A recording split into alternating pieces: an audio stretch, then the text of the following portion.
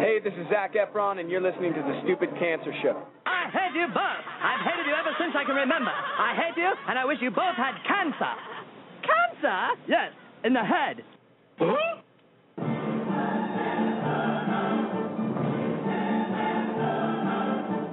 I'm as tired as hell, and I'm not going to take this anymore. Pay no attention to that man behind the curtain. Are you telling me you built a time machine? Out of a DeLorean?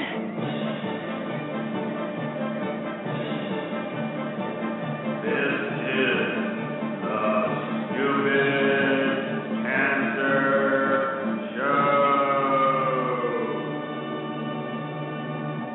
Uh-oh. Sounds like somebody's got a case of the Mondays.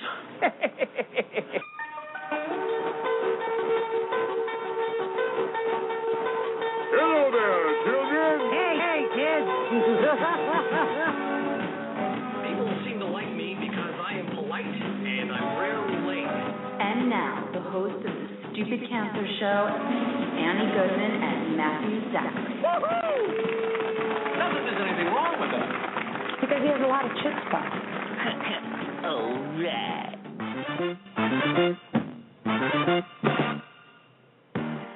Monday, February 18th, and welcome to the Stupid Cancer Show, the voice of young adult cancer. My name is Matthew Zachary. I'm a 17-year young adult survivor of pediatric brain cancer. And my name is Annie Goodman, journalist and young adult breast cancer survivor, and we're your hosts for the Stupid Cancer Show. It is not okay that 72,000 young adults are diagnosed with cancer each and every year. So, got cancer? Under 40 sucks, huh? Time to get busy living, folks, because the Stupid Cancer Show is changing the world, one chemo infusion at a time. Join us tonight as we profile C4YW, the conference for young women affected by cancer, produced by Living Beyond Breast Cancer and Young Survival Coalition. Stacey Lewis with YSC and Elise Kaplan with Living Beyond Breast Cancer will be our guests. Also, Jeff Tomczak, founder of C2B Scene, is in the Survivor Spotlight.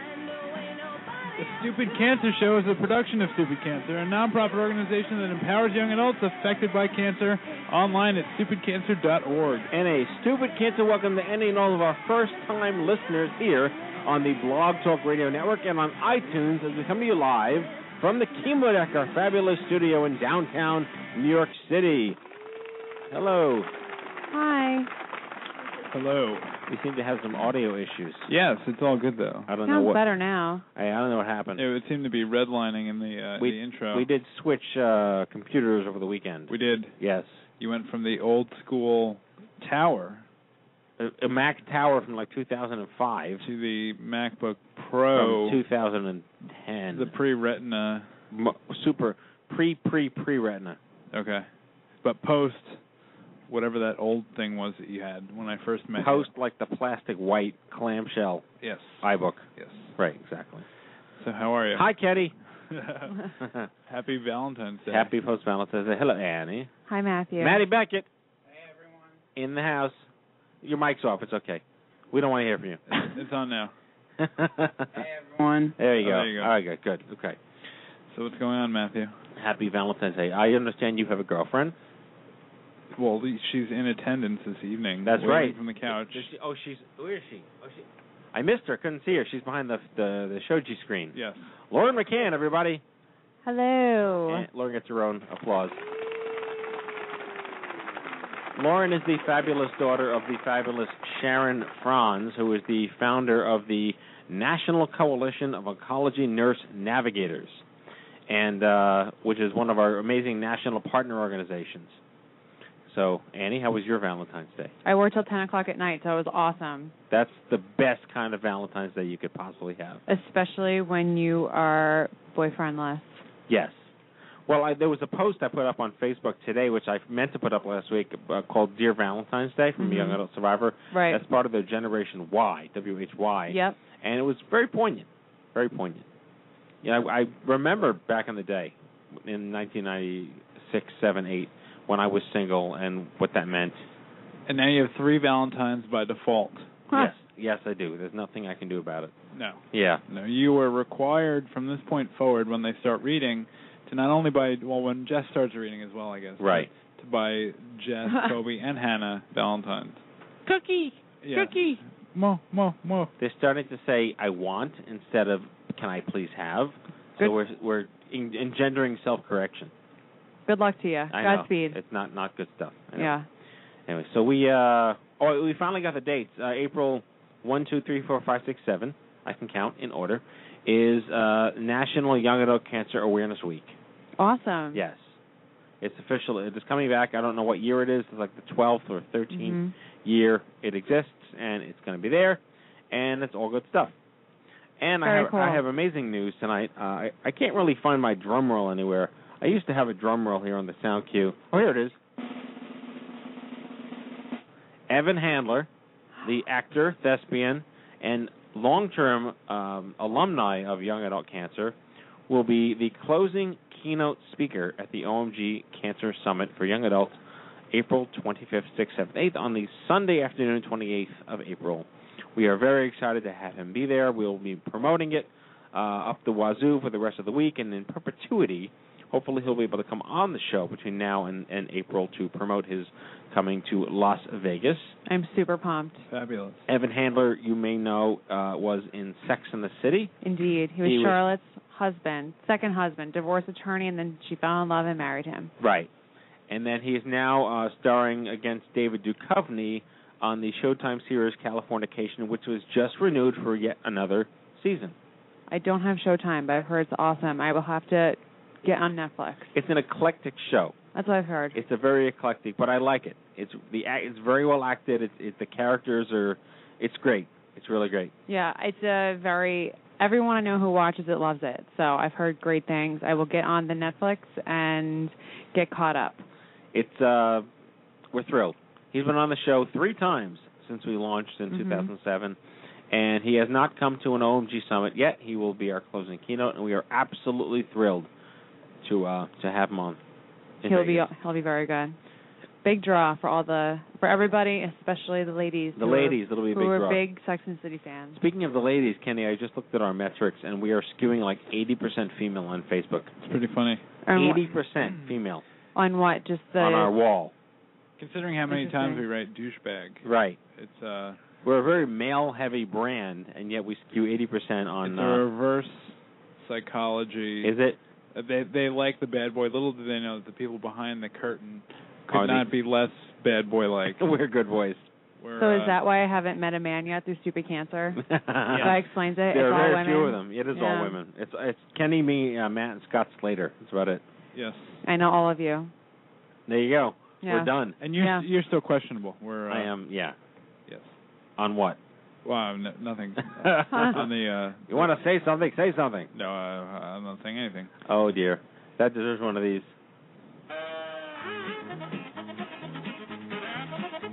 Kenny? That was the day of your delivery. It's oh boy. So yes, in other news, I'm craving a Whopper. Oh yeah, I heard that Burger King got hacked today. Twitter got hacked by Anon. Oh, it was Anon? They took... Yeah, I think a lot of times people just blame Anon. It's kind of like when an act of terrorism happens and you just like blame the same group. Okay, so I'm on Burger King's Twitter feed, and it's protected now. Yeah, it was like different a half hour Yeah, ago. and it has an egg for the photo, and I can't see any of its tweets. It's a mess. Yeah, it was bad. It was like we were bought by McDonald's today because the Whopper sucks. I was like, whoa. I remember I was at work, and I tweeted that it appears Burger King's social media manager has a day off. Yikes. And that was 7 hours ago. But, yeah, it was interesting. There was some not so good comments on there, and definitely that we were bought by McDonald's, the Whopper sucks. They were responding, like retweeting all the messages about all the people saying ha ha ha about how they were hacked, and it was weird. Yeah. But yeah, there was some like racial stuff there, and I was like, oh, this is not good. Long live the internet. Whoever works at Burger King needs to get on that ASAP. Yeah. Change the password from Password. Someone did tweet Whopper 123 was a really bad password. That was my favorite tweet. Yeah. Kesha would have made a better password choice. Yeah, Kesha, seriously. right, with your dollar signs in the middle of your word there. Yes. Fantastic. I'm glad you picked up that reference, Matt. I actually know Kesha. Yeah. Do you? I don't know a single song she sings, but I know the name. You saw her in the grocery store. But, yes. Even though you don't know Mumford and Sons. I know the Amazing Mumford. I know. I still think it's funny you don't know Mumford and Sons. What does Mumford and Sons sing that I might know? That song Something. Yeah. That Something song. They put out Abbey Road Street Court Lane. I don't know if you've heard that one. Just download the album Babel. I think, how did Adele say it? Babel? I think it is Babel. Yeah, I think the official way to say it is Babel. I would say go with it's very the last album. It's very, hipster-ish. I don't know. Oh, so right up my alley. Yeah, Matt's pretty hip. With my Huey Lewis in the News. You drink PBR and you listen to vinyl. What's no, PBR? it's not. Smoking American Spirits. It's more mainstream than that, but... So not hip right now. Yeah, they're more mainstream than that, but I don't know. I think you'd like them. It's pretty... I don't know. I Will Wait is like their big song. I enjoy them. Well, we'll school you, Matt. Okay. On your next 6-hour flight, you will listen to the entire discography of Mumford and Sons. Yeah, they'll come out playing 1 hour. the banjo. Come up with a full head of hair. Yes. There you go. All right, well, Jeff's called in, so let's get to our first Survivor Spotlight here. Very excited. Jeff Tomchak is a consumer insight strategist, entrepreneur, and writer born in Wisconsin and now living in Manhattan. He is an acute lymphoblastic leukemia survivor. Welcome, Jeff. Hello, Jeff. how are all of you? Hello. We're thrilled to have you, my friend. It's great to be on. How's everyone tonight? We are doing well. Where are you calling in from? Right in Manhattan, in the heart of good old Midtown East. Okay, so we won't guilt you for not being here. Yeah, I certainly could have made it, but it's a bit of a venture down. So, and it's freezing out tonight. Well, that's okay. We would have shipped you a dog to wear. Yeah. I wear so many coats when the weather's like this, I can barely bend my elbows. You see what I put on Facebook? It was 16 last night in Brighton Beach. 16 degrees. It was 1 degree out this morning when I was going to work. 1 degree? Yeah, 1. With the wind chill. Speaking of which, we had Super Cancer Alaska. I forgot to mention. Sorry, Jeff. We had our Super Cancer Alaska meetup, Kenny, this weekend, right? Yes, I have to get the follow-up. All right, we got the follow-up on that for next week. So anyway, Jeff, thank you for joining us. Not a problem. Happy to be on. Now, if I'm not correct, we met through Suleika? I suppose she facilitated the introduction. Yeah, I was at the Young Cancer Summit that you did here in New York City. God, when was that? Last That was in September, August? yes. Yeah. So so I came to that, and that was actually my big foray into interacting with other young adult cancer patients. So I got a chance to meet you, and I had met Suleika probably a month prior. So we'd love to hear your story. ALL, by the way, is a non sequitur. The very first time that I heard that someone had ALL and I read it as all, I was like, you have all cancers? That would be devastating. I hope I don't have all cancers, but the one I had was probably, I would say if you're going to get it, it's one that you can handle in a way that I think the outcomes typically are better than most. So I've had a fun run with it, but I'm past it, and it's hopefully never coming back. So. Well, all right, so tell us about your life before cancer. You were up at the atom, you were doing your thing, living your life. What was that like? Oh, I had the audacity to move from the Midwest to New York City because no one has ever done that before. Right. About 4 years ago, almost 5 years ago now, and a few years in, decided to stop pursuing the regular career path and ended up starting my own business at the end of 2010, going into 2011. So I was fresh into doing some consulting work of my own and focusing on being an entrepreneur, and then sort of had the usual, body breaking down, not feeling quite like myself. I was, at the time, 27, so I was in, pretty good health, worked out quite a bit, athlete all my life, and ignored it, and eventually what triggered me to finally go into the hospital was that aching pain in my side, which happened to be my liver shutting down. So it was processing so many cancer cells. And so I went in thinking, literally the day I went in, I had an intern at the time. I took a lunch meeting. I went and met my intern to scout a venue for a potential event that we were going to run for a client of mine. And, casually on a beautiful Friday afternoon in June, thought I would walk into the emergency room at Bellevue Hospital here in New York City and, get a prescription for something stupid and walk out completely fine. And obviously that didn't happen because the nurse looked at me and said, "You look like complete shit." And, yep. From there, I didn't leave that hospital for something like 38 nights or whatever it was. So it was one of those, hit by a train. Obviously, it came out of nowhere. No prior health issues.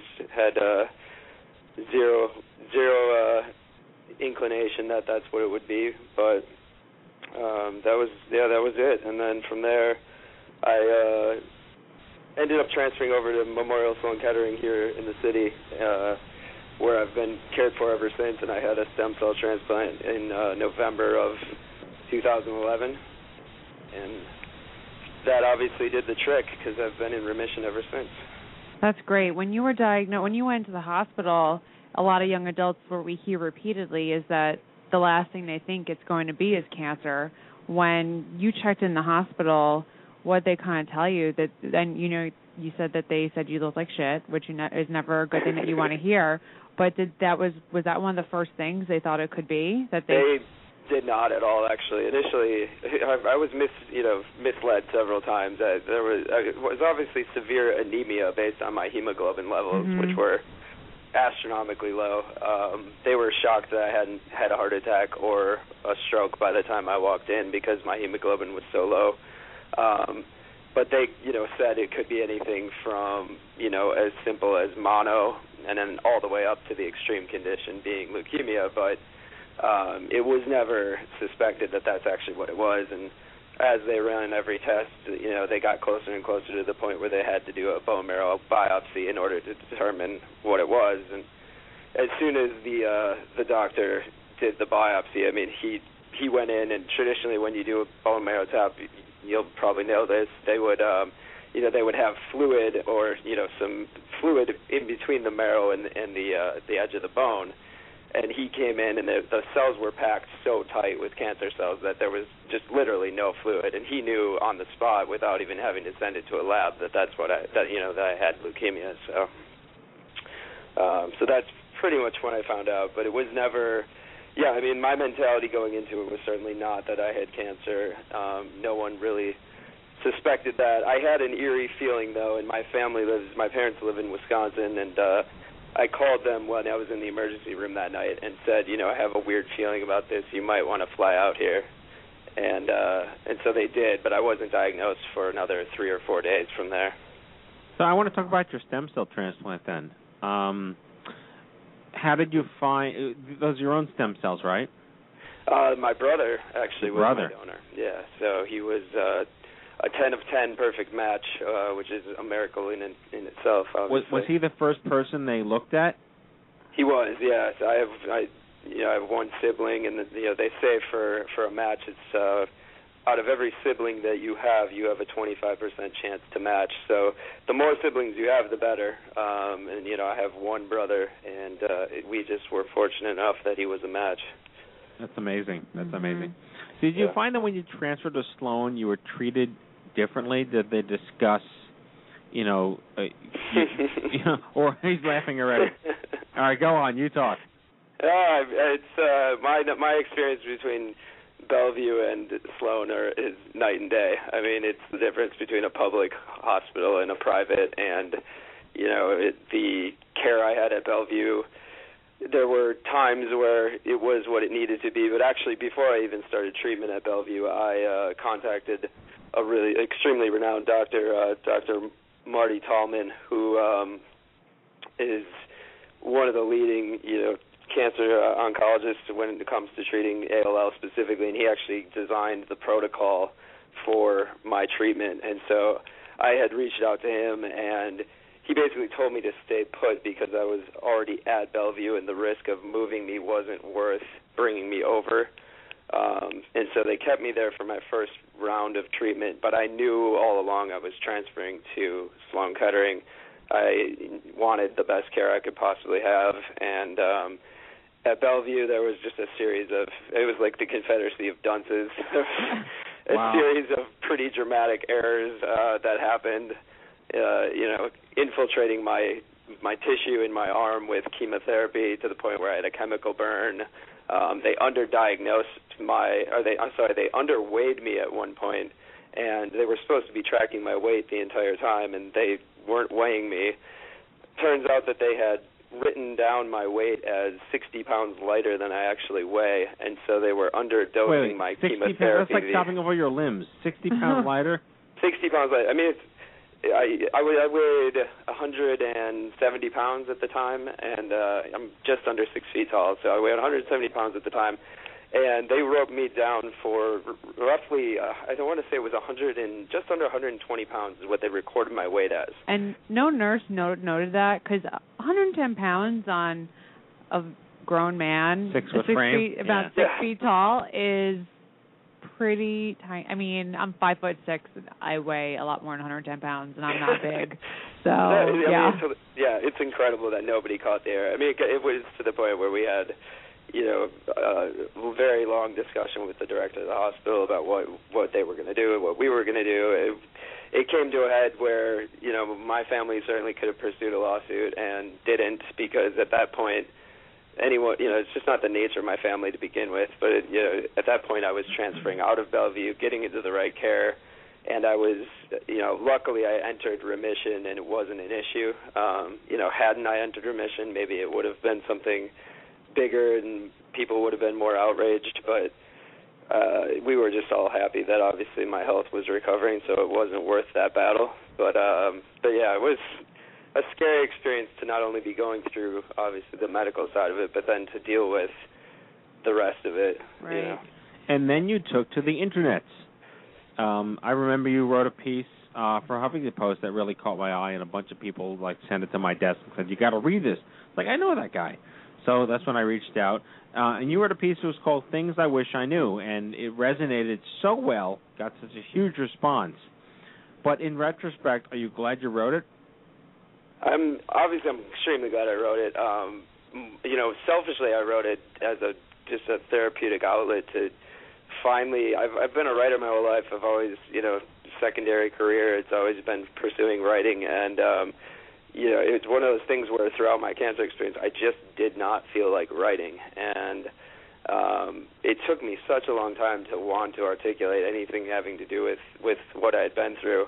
And then one random day during that period of quarantine when your immune system is, non-existent and you're stuck in your apartment and you have nothing to do besides stare at the same wall you've been staring at for the last 3 months, I had this urge to just get it all off my chest and let it go. And so it ended up being verbal vomit on a piece of paper that turned into a blog post that so it actually ended up going through Suleika, her boyfriend Seamus, that I'm sure you've met, is editor at the Huffington Post. Yep. And he had gotten wind of it and contacted me and said, would you like to share this with more people?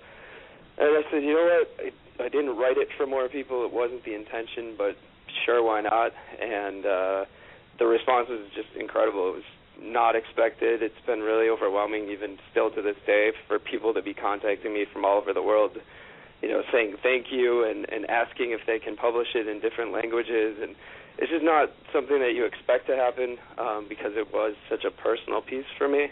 But I think because I wrote it so personally, that's probably why it did resonate. Yeah, definitely. And one of the other issues you had that definitely resonates with the young adults is you did not have health insurance when you were diagnosed. I didn't. I know a lot of people this has happened to. So when you're going for all these tests, I can't even imagine what you were thinking. I have insurance, and every time I had something done, all I kept hearing was like ka-ching, ka-ching in my ear of like all the bills, and then the bills started coming in, and I wanted to throw up, not just from the chemotherapy. So tell me a little bit about your experience as a young adult not having insurance and then having to deal with that stress just on top of being sick. That was another fun part of the picture for sure. The insurance thing was, as I had stated earlier, I had started a business just a few months prior, and so I was in that mindset of here I am, healthy, no reason why I should be paying the outrageous rates of New York medical insurance, particularly for insurance that at a high price point would potentially not even cover me for something dramatic anyway. So I had that mentality of, until my business gets going, I'm making the right kind of money. I'll pay out of pocket for whatever I need. And, the logic works up until something smacks you in the face, and which, in my case it did. And it turns out in the long run it was probably the best thing that could have happened to me, because I think I would have exhausted any plan that I would have had. And I ended up qualifying for a unique form of Medicaid called Working Persons with Disabilities Insurance, which means that you actively are working and self-employed throughout your treatment. And so all I had to prove was that I had, some revenue coming in throughout the entire time that I was being treated. And that happens to be one of the only forms of Medicaid that Memorial Sloan Kettering accepts. And so they ended up taking me in as a patient on the grounds of the fact that I qualified for that insurance. So it still covers me to this day through the, I believe, November, because it's like 2 years post-transplant that they'll cover you. And then I'll transfer onto my own plan. But it really was a strange kind of blessing in disguise the way it all worked out. But when obviously for the first month when I was navigating all those insurance issues, it was complete hell and scary, and another part of the extra added weight of having a disease. So there was a gentleman that was assigned to me at Bellevue. His name's Brian Cohen, and he works with the New York Legal Attorneys Group, which is a nonprofit organization that provides attorneys for patients as patient advocates. And he's the one that helped introduce that insurance to me and helped me get, end up actually obtaining it, and to this day is a good friend of mine just on account of the fact that he's solved so many mysteries for me when it comes to insurance specifically. Well, we have about a minute left. I just wanted you to talk about the C2B scene we were promoting in the lead-ups. Looks very interesting how you're channeling yourself, and it sounds like you were able to get some of your clients through your own skills in fundraising and development. Yeah, so my business, which I kind of do on the side now, I actually just took a full-time position with a company based in England, but I'm still doing my business on the side as well. So the whole business model is really helping entrepreneurs brand themselves and prepare for entry to marketplace when they're first getting off the ground. And so I had used a website online to raise some funds for a friend who had cancer before I was diagnosed, and ended up using my marketing skill set and knowledge of social media to raise a considerable amount of money for him through this website, which is called RaiseItNow.com. And long story short of it, they were so impressed by how effective the campaign was, because it was their most successful one ever on the site, that they ended up contacting me and asking me if I would help them, market themselves and better position themselves. So it was, it was just one of those strange coincidences where my skill set happened to tie into what I was doing to help a friend. So. Well, that's really awesome. You are indeed a success story. You're coming up on your 2-year cancerversary this fall, right? Absolutely, yep. Well, right. Every day brighter and bigger. Good stuff. Yep, indeed. Thank you so. And all right, we're going to make you come to the office even for no reason now. Not a problem. I'll do my best to show face next time. All right, Jeff. Try to do it in a month that isn't this cold. Okay, I'll do our best. Jeff Tomczyk, thank you so much. Take care of yourself. Pleasure. Thanks. All right, let's hit the news. Hello, I'm Kent Brockman, and this is Eye on Cancer. Just the facts, ma'am. All righty. What's up, Kenny? All right, head on over to events.stupidcancer.org, your one-stop shop calendar for all of our social and educational events nationwide. Something will be happening in your neck of the woods, and we certainly don't want you missing out. It's kind of light right now, Matt. We got a Northside Hospital, which is right outside Atlanta, an oncology and intimacy workshop happening Wednesday from 12 to 1. We, as always, have the We Spark Young Adult Group in L.A. happening on Thursday night, and I will be attending C4YW in Seattle this weekend. Never heard of it. Never heard of it. Okay. It's here. Time to register for the 6th Annual OMG Cancer Summit for Young Adults, April 25, 6, 7, 8 at the Palms Casino in Las Vegas. That's April 25th through 28th.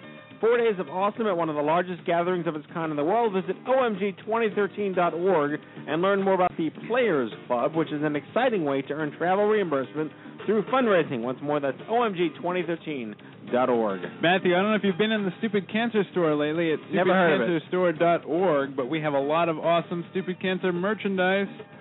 Wear Stupid Cancer, be proud, look awesome. And do not forget about the Stupid Cancer forums, which have almost 5,000 members now. This is a premier online community to connect with survivors, patients, parents, and caregivers just like you. Visit stupidcancerforums.org and sign up with one click through Facebook. And truly that is epic. Truly epic bracket. Epic, cap lock, epic. And that. All right, your Stupid Cancer news.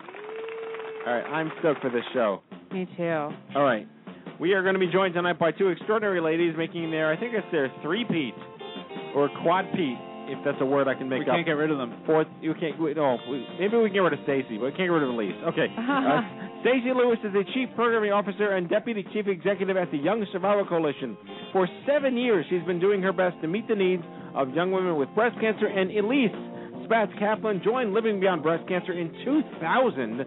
In her current role as Director of Programs and Partnerships, she oversees their educational and support services. Please welcome back to the Stupid Cancer Show, Elise Kaplan and Stacy Lewis.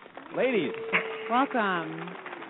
Oh, thank you so much, Matt. You never get rid of me, but I know you love me dearly.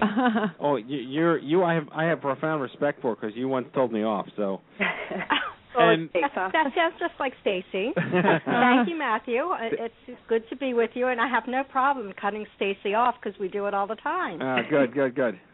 Fantastic. Well, we're excited. We're back. It's C4W time again, coming up this weekend. Big gulp in the throat, as we all know what it's like to prepare for a giant epic conference.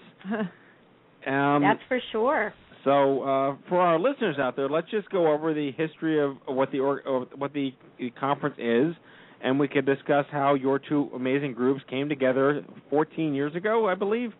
13 years ago. Sorry, I won't press my luck. To bring this to the community. Let's start with Elise. Okay. Thanks again, Matthew. On a serious note, it's always a delight for Living Beyond Breast Cancer to be invited to the Stupid Cancer Show. It's always fun to work with you. We never know what to expect. But to answer your question, C4YW is the annual conference for young women affected by breast cancer, hosted, as you mentioned, by Living Beyond Breast Cancer and Young Survival Coalition. And this will be our 13th annual program, and we're very excited to present a conference exclusively designed to meet the very unique needs of younger women diagnosed with breast cancer and their families, supporters, and their loved ones. As you mentioned, the 13th annual conference will be held this coming weekend, February 22nd to 24th, at the Hyatt Regency Bellevue, right outside of Seattle on the east side. And, Stacy, you guys play a part in this too, clearly. Yeah, just a wee bit. It certainly has been a wonderful and long-standing partnership that Young Survival Coalition has had with Living Beyond Breast Cancer. And I think as, two organizations really working hard all year long to bring this meeting to the young women we serve, we're really excited that we're going to be heading west. Young women heading west. And so we know that the program, at least we've worked hard on it, and really do believe that we'll be meeting some unique needs, as well as providing plenty of time for networking for young women, many whom have never met another young woman diagnosed with breast cancer, to actually meet some of their peers and begin to share their lives in different ways. So we're really looking forward to a great program. Are we going to see you there, Matt? I will not be there, but you will enjoy all the benefits of having 6-foot-tall Ginger Kenny there. Break of heartbreak, but we do love Kenny, too. I'm looking forward to making the pilgrimage to Starbucks. There you go. Kenny's going to be throwing salmon in the market at other people. So what inspired Seattle? Well, it's Stacy, and we, as organizations, we have constituents across the country and internationally, and for many of those who have attended our conferences over the years, in particular those on the West Coast, have often had to travel east and sometime a little southwest. But, often saying, there are many more young women on the West Coast that are just not able to attend the meeting. It's a great place to be, and we should give it a try. And although we've worked on it a number of years, it is the first year that we've actually been able to get as far west as we are. I think the second furthest has been Denver. Sound about right, Elise? I think you're right, Stacy, and I think it has definitely been an interest in every single year. We have always explored during our site selection process points further west. But as you might know, Matt, from your own conference, the costs on the West Coast tend to be higher, and Living Beyond Breast Cancer and Young Survival Coalition do work hard year-round to raise the needed funds to host a conference of this size and caliber, and also to be able to offer travel grants and registration fee waivers to a pretty significant percentage of recipients. And I do want to acknowledge that Susan G. Komen for the Cure has provided generous support for our travel grants and fee waivers, which enable us to build the conference participant. And that's always been a fascinating part of the conference to me, the dichotomy of needing such an important, annual event to bring together so many hundreds of people, but the irony being that they can't afford to go. And that you kind of have to build this sort of financial reimbursement infrastructure to even make it successful, which just adds that much more complexity to the machine, correct? Oh, absolutely. And Stacy, feel free to jump in. I mean, Stacy and I could both reference some of the stories that we read because it is an application process, and people need to share with us their financial challenges and their need. And there are many very young women who have their college career interrupted by cancer, where just paying their day-to-day bills, let alone health insurance, is a concern. Those in the midst of their career, of those who may have been laid off over the past 5 years when the economy turned downward.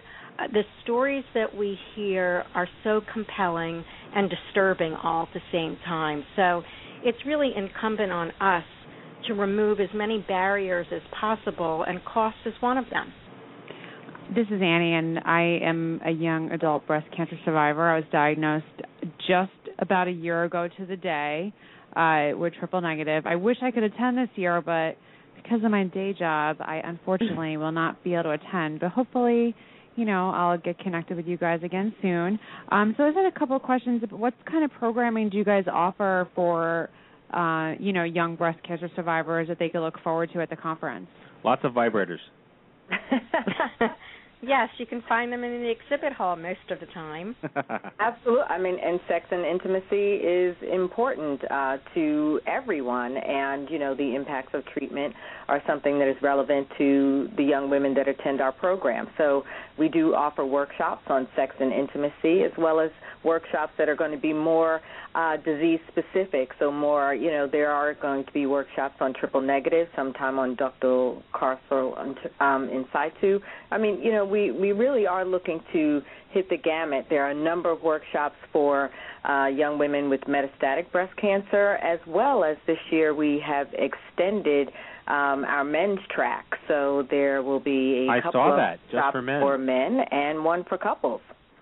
I like, this will be the first time we're offering one for couples, which will be nice to see how that's taken advantage of to help with communication skills and the challenges that cancer faces. And Annie, I do want to do a shout out to you because I also was a young adult breast cancer survivor. I was diagnosed with breast cancer myself nearly 22 years ago. Wow. So I do recall sort of where you are in your own experience being 1 year out and how that may feel. So C4YW is just for you, and hopefully in 2014 you'll be able to make it to our program. But it raises another issue that we face with our conference, too, is that young adults, they're upwardly mobile, they're trying to live their lives. They may see so much value in attending this, but they just can't find the time as well. Yeah. Plus the whole parenting and childhood thing. We get all these, love to be there, but I can't afford or find a babysitter. You know, it just speaks to the ironic dichotomy of the need for this conference, but the challenge to make it successful. It is a challenge, Matt, and I think that, you know, the two organizations over the years have acknowledged that challenge, recognized that challenge, and one of the things we try to do, as you're so on the cutting edge of technology, is at least ensure that some of the more relevant content is positioned online as audio files, so that even if you're unable to attend and get the full atmosphere, that you can gain some of the education that we've offered at the event. Right, and just the topics every year are so, well, topical, but they're so relevant. You're doing a lesbian workshop this year, clinical trials. You're doing nutrition workshops, and you're doing in the workforce. By the way, all your speakers have been guests on the show. We live in such a small, incubated little universe. It's amazing. And, you're doing a session, like I said, breast cancer-specific sessions on, fertility and pregnancy, metastatic breast cancer, body image, and intimacy. But you're also tapping into lifestyle issues, too. You know, how do you make sense of your madness? You have a session, I want you to talk about the Creating Your Legacy session. Sparked my interest so much. Well, I'm happy to comment on that one specifically, Matt, because it's something that's really near and dear to my own heart, and I'm sure Stacy and everybody else's. But when we started to track the sessions over the years, we make sure that there are sessions relevant to women who are newly diagnosed with breast cancer, those nearing the end of treatment, long-term survivors, and as Stacy said earlier, specific populations, metastatic, triple-negative, inflammatory, etc. And as such, when we started to expand our track for women with metastatic breast cancer, we always have sessions that are medical updates and psychosocial or quality of life updates. And over the years on evaluations, which we do evaluate all of our programs, and it's really the comments that we receive that helps us build the agenda for the following year. And in the past, talking about the hard stuff, creating your legacy. What about women who are thinking about end of life? We wanted an empowering type of workshop that gives them the tools or the skills or the language to be talking about these things while they're still here. And it's very important, to your point before, a lot of women have young families or family members with which they want to have meaningful conversations. So these sessions on creating your legacy are really, having moderated them in the past, are really something that leaves our participants with something very useful they can take home. And what are some of the most in-demand popular programs you guys have at the conference? One of the things I thought interesting was Zumba. I would probably fall and knock someone over after I tripped on my own feet. But what's some of the programming for, especially for young women, which you guys find high in demand? I would say the sex and intimacy reconstruction is always in demand, as well as opportunity to really ask some deep questions about the various procedures that are available. I think those in the psychosocial realm dealing with fear of recurrence, there are some workshops that we end up repeating twice throughout the weekend because they are in such high demand, and those are just a few of them. Do you find that do you have more men signing up this year? I noticed that you do have quite a few workshops for men. Do you find you have a lot of men signing up this year? I don't think, Elise, I don't know if you noticed more men. I didn't notice more men. We usually have a... I didn't notice more men. I think it's safe to say that year after year we do see a fair amount of couples coming because in all of our messaging we're very inclusive and we're encouraging women to bring their supporters, their loved ones, their partners, etc. So it's very welcoming to men, whether it's a male partner, whether it's a brother, it's different relationships because of the age of the women who are actually attending the program. What would you guys say the biggest takeaway people get when you measure outcomes? We're struggling for that now. Like, what did you learn?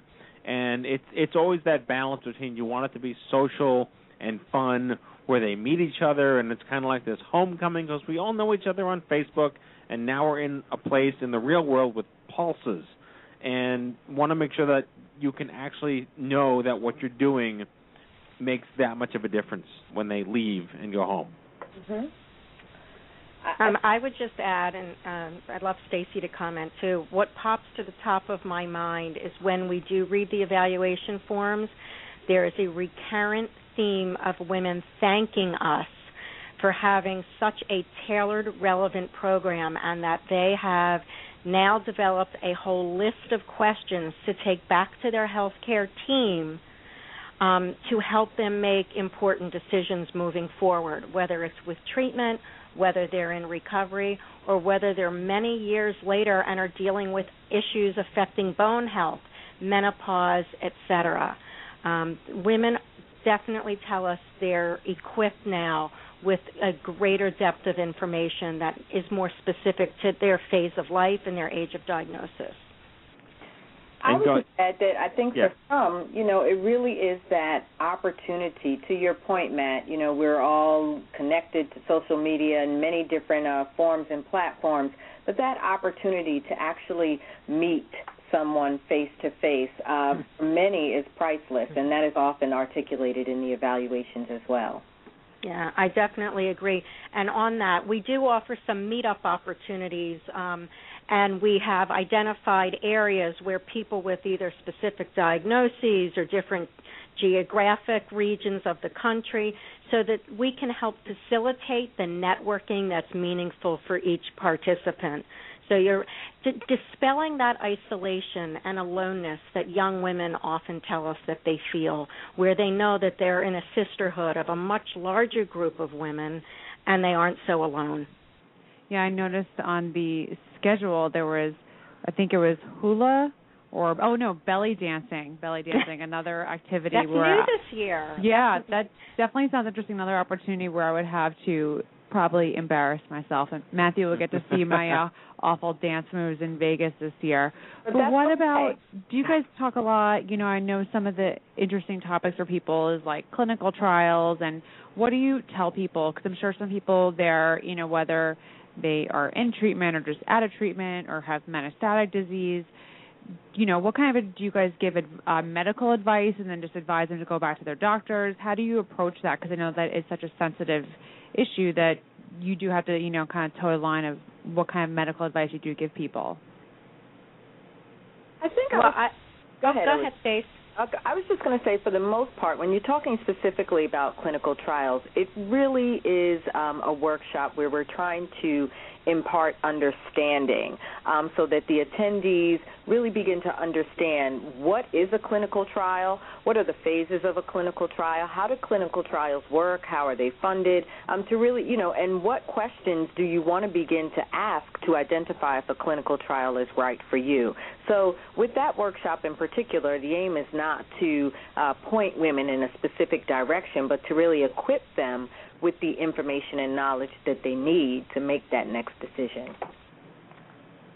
And what about, meals and, I noticed one about nutrition. Do you guys do special meals for people where you're giving lectures and workshops and, things like that? Do you tailor your meals to the lifestyle that you're supposed to live post-treatment and even in treatment? We try very, very hard, but it's very costly to have the most nutritious meal possible. But we're very cognizant of trying to offer healthier meal choices throughout the conference weekend. And would you agree, Stace?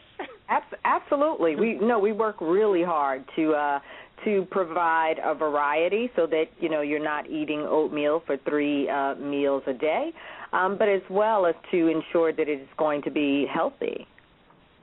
It's funny. And even some gluten-free meals available this year, or gluten-free snacks. So we definitely and are offering more vegetarian type choices. Mm-hmm. I remember when we went to this is not a slight against them, but I attended the 2008 Livestrong Summit.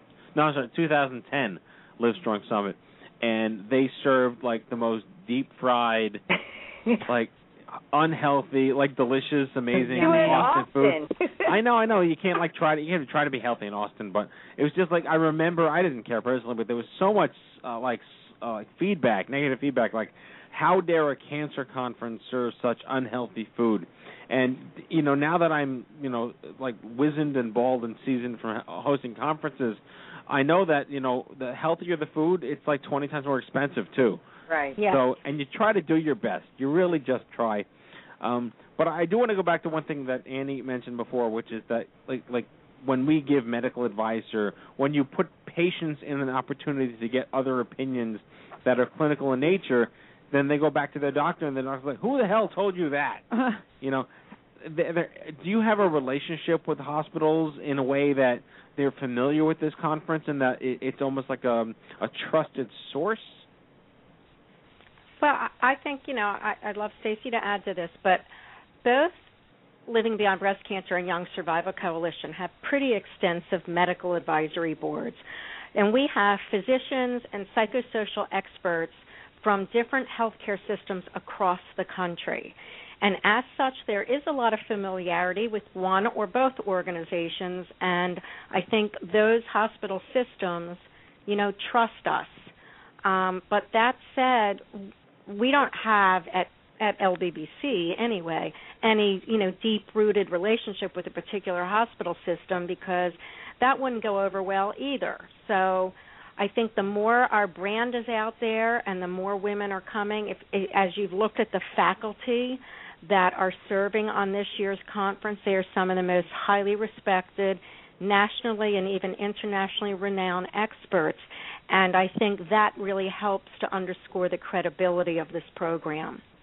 And all we can do is arm women with information to take back to their team for them to discuss and make some, informed decisions with their doctor that knows their personal circumstances. We're very, very clear at the conference that, the speakers cannot answer specific individual questions, but it can help women to formulate the questions to take back to their care team. That's a good point. And Mrs. Kenny, how do I, as an exhibitor, better serve the attendees of the conference? What do you hope that the attendees will get out of their interactions with the exhibitor organizations and individuals that show up? So, Kenny, it really depends on the type of organization, and I think that one of the reasons, or at least we would hope, that one of the reasons that you guys continue to come back is because you do gain both more relationships, great networking, great PR, so to speak, public face for your organization, and a great opportunity to interact with people that you're also looking to serve. So whether selling T-shirts or offering meetups or, really providing some detailed medical information, the reality is that we want to ensure that those that attend the conference, have an opportunity to interact with organizations, entities, people that they may not have had that opportunity to do so before. So for some coming to this year's conference, this will be their first time hearing about stupid cancer. Well, you'll have to just come by booth number 200 and say hello. No doubt people will be flocking to your exhibit. It's time to look for the young redheaded man over 6 feet tall.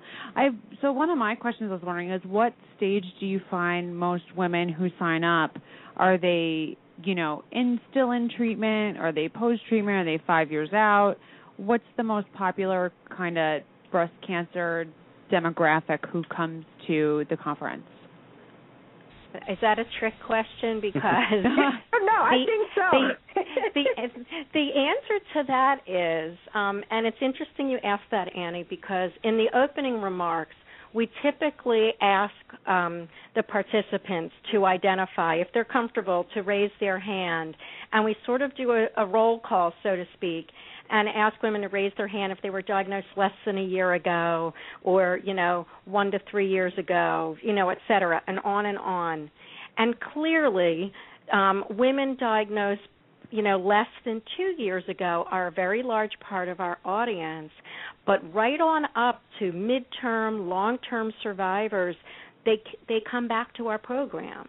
So my experience over the 13 years, because I've been there since the first year, is that we do see women across the lifespan and across their own survivorship experience feeling that the program is relevant or meets some of their needs.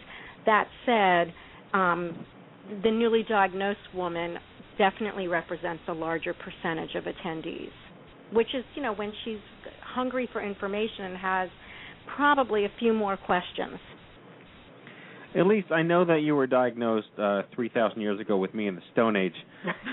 But in theory, you're an alumni of the young adult cancer world, and I was hoping you could opine, if I can use an SAT word, on the extraordinary difference in culture, community, connectivity that exists for people like us than did, in the 80s and 90s.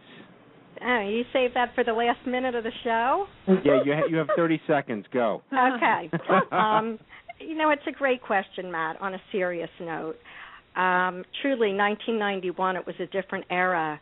There's been a huge paradigm shift. And I think in my 30 seconds, what's most striking to me... I'm kidding. You have about 5 minutes. What's striking to me, off the top of my head, is that in 1991, I finished treatment and was told, go have a nice quality of life. You're done. But no one could tell me what quality of life meant. It was a phrase. I didn't get it. I had a 2-year-old, a 5-year-old, and an 8-year-old. What was I supposed to do?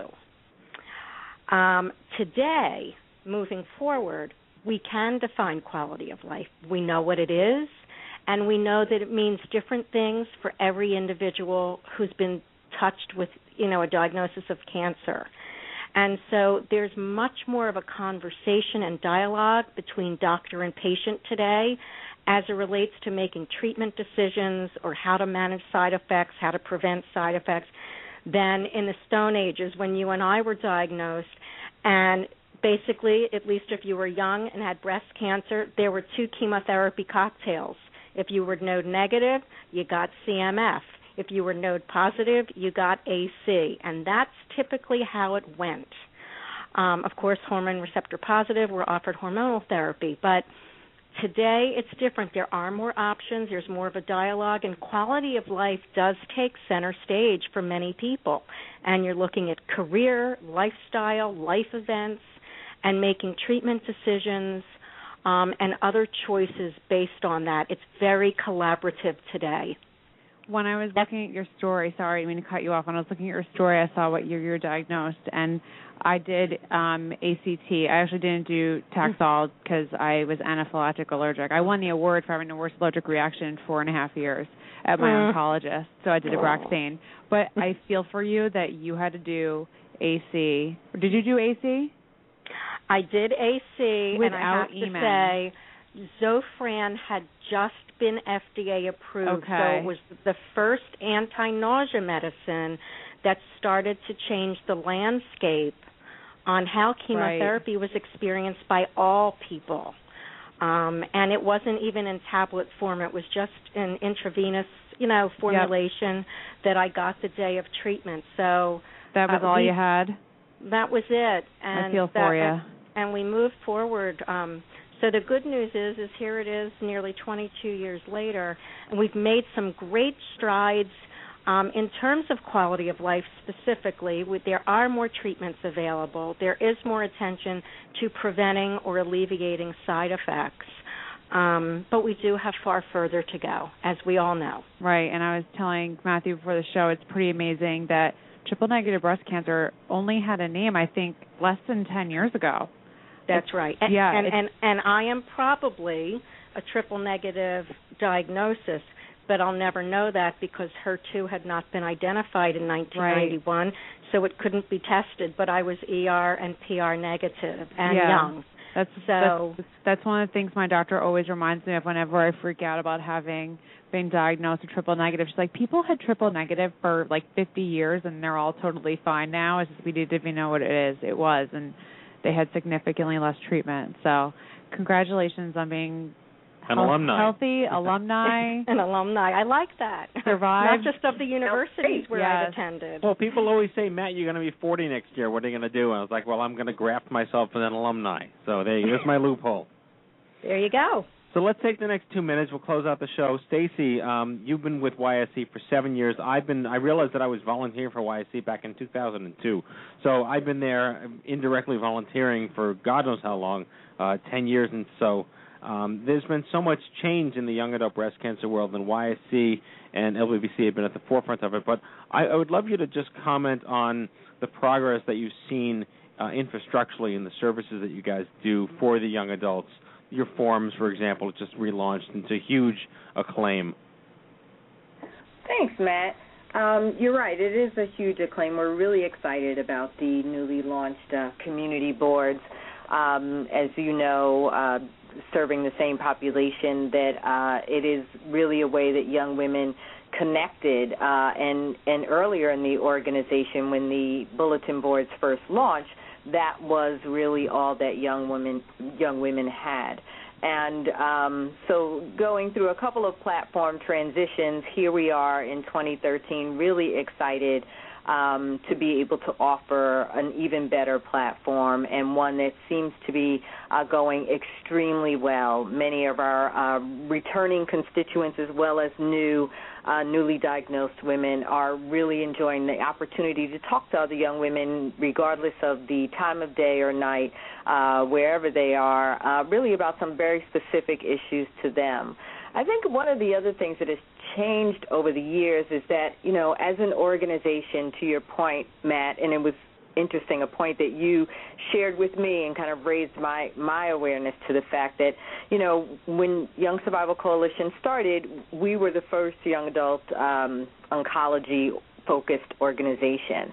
And I think what we've seen since then is we've been able to grow as an organization, not only externally, but really internally, and really begin to then develop more targeted resources for our constituents.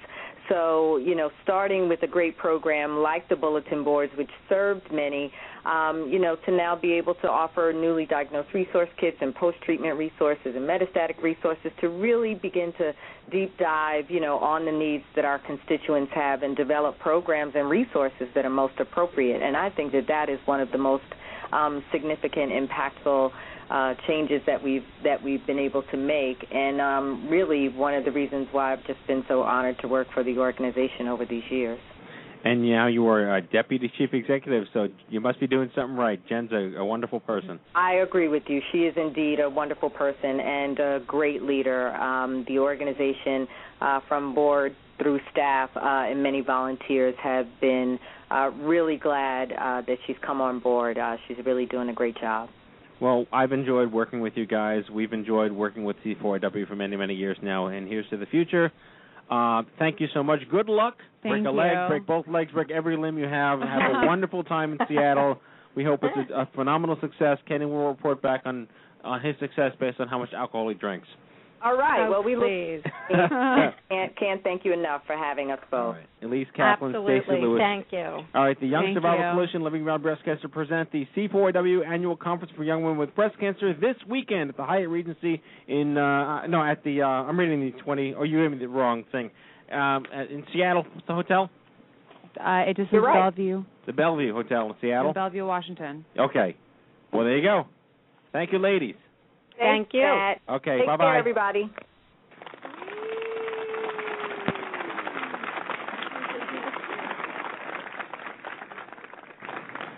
They're No, the bio is on the C4YW 2012 template letterhead. Sorry, I read the wrong one.